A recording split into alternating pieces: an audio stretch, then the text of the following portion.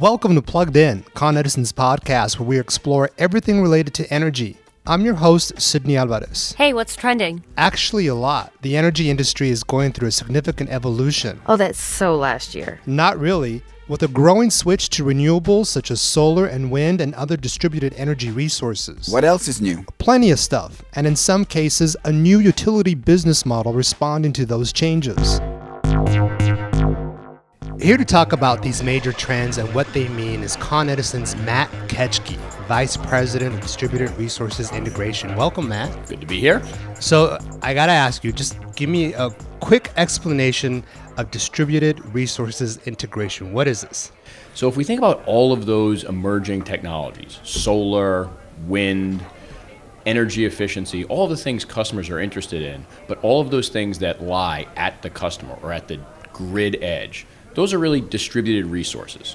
So we're talking about solar and wind. More and more people are installing solar panels and at least embracing the concept of these kinds of alternative energy, right? Yes. So at Con Ed, we've just hit a big milestone. We have more than 100 megawatts of clean, renewable power on our system. That's enough to power over 15,000 homes. Our customers want solar energy, and it's really across all income levels, regardless of whether they live in a home or an apartment. Solar and wind are proven ways to reduce environmental emissions and to help customers reduce energy bills. And at Con Ed, we are advocating for policies that help ensure that the funding is available both for a robust grid to help enable those technologies and to help customers choose those technologies if they want. So I want to talk about, the physical components, the grid as we all refer to it, the infrastructure of transmission towers. We're talking about cables, wires that bring electricity to people. They may need a makeover too. Is that part of the utility of the future? It is. So the grid remains critically important, but its role is changing. So in the days of central power generation, electricity flowed in one direction, from central power plant out to customers.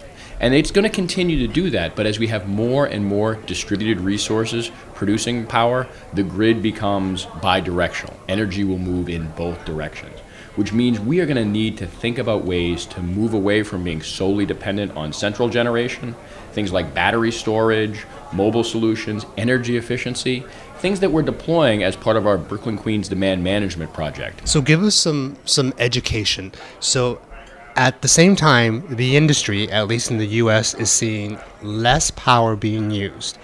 What the industry is calling stagnant load growth. Is that correct? Tell me about this. That is. So across the country and across most of the developed world, energy consumption per person is actually flattening and in some cases going down.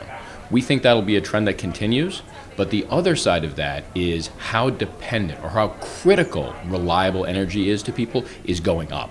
Every day we're becoming that much more dependent on having reliable energy. And how do batteries factor into this? I mean, batteries are also part of the future, correct? We think batteries will be a big part of the future. So one of the things that batteries can do is store energy that's produced at one time and allow it to be used at a different time.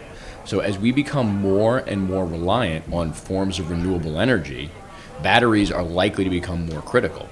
Because one of the characteristics of most forms of renewable energy, solar and wind, is that they're only available when the sun is shining or the wind is blowing. That's a kind of intermittency. And batteries will give us the ability to smooth out that intermittency and match customers' needs for energy with availability of supply. So, I had kind of shifting gears here, so to speak, literally. We're talking about cars now, electric vehicles. I had the opportunity of driving some EVs, and the technology is amazing. Can you talk to me about, how electric vehicles and batteries, the need to use them and how consumers are moving in that direction? Yeah, electric vehicles are pretty amazing, and there's some cool technology out there. As more and more consumers adopt electric vehicles, that's one way that as a society we're going to be able to move off of carbon-based fuels. As we think about making our electric production more and more green, more and more reliant on renewables, that's a way to move transportation through electrification to a non-carbon-based energy source. It's also possible that batteries, in the form of the batteries in your car, could be ways to smooth out that intermittency of renewable energy sources, because they could be charged when energy is available. and potentially discharge when there's a shortfall. All these new distributed resources, what do they do to the utility model? I guess the business model. The business model is going to change. So for utilities historically, our job was to meet customer demand, typically to meet the peak demand that they would have, and for our customers that often happened in the summertime. And we would build out our distribution systems with traditional pipes and wires and transformers to meet that peak demand. As we think about this, the world changes because we become more dependent on the customer-sided resource and engaging customers with their ability to generate or modify their usage to meet demands. And how is this being met with our government agencies? So in New York State, the New York State Public Service Commission under Governor Cuomo has really had an ambitious regulatory policy undertaking that they call REV, which really looks to remake both the business model for utilities and the incentive system that drives us. It incentivizes us to be less reliant on building new power plants and substations to meet high peak demand and more reliant on customer-sided solutions and new ways of addressing customer need to maximize the value of the assets we already have as part of our distribution system. So we have a new administration. The Trump administration has given some indications of scrapping the Clean Power Plan and encouraging use of more coal as a fuel source. At the same time, there is natural gas, which is now the standard for power generation. What's the better's line in the industry? I think it's too soon to tell.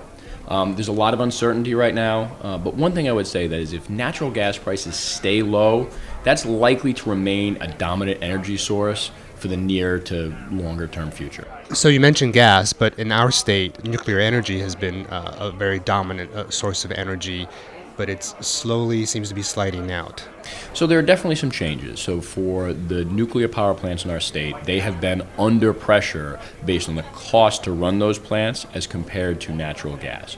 But one of the benefits of nuclear energy is it does provide an emissions-free source of very stable generation for customers. So while Indian Point will be closing, the governor has announced plans to close Indian Point, the reactors that operate, the 4 plants that operate in upstate New York, are likely to stay for the midterm as a bridge toward a clean energy future. So the state has established policies to help keep those units economically viable, to help give us a bridge toward a longer-term clean energy future. So we're talking about the future. We've been talking, here on Plugged In about the changing role of the utility in the American lifestyle. So, Matt, are there models to learn from as you kind of walk through what we call this new earth, so to speak? So I think the model is that as a society, we have become more and more dependent on things that use energy, but we've also become much more conscious about where that energy comes from and what the potential impacts are to the broader climate and our environment.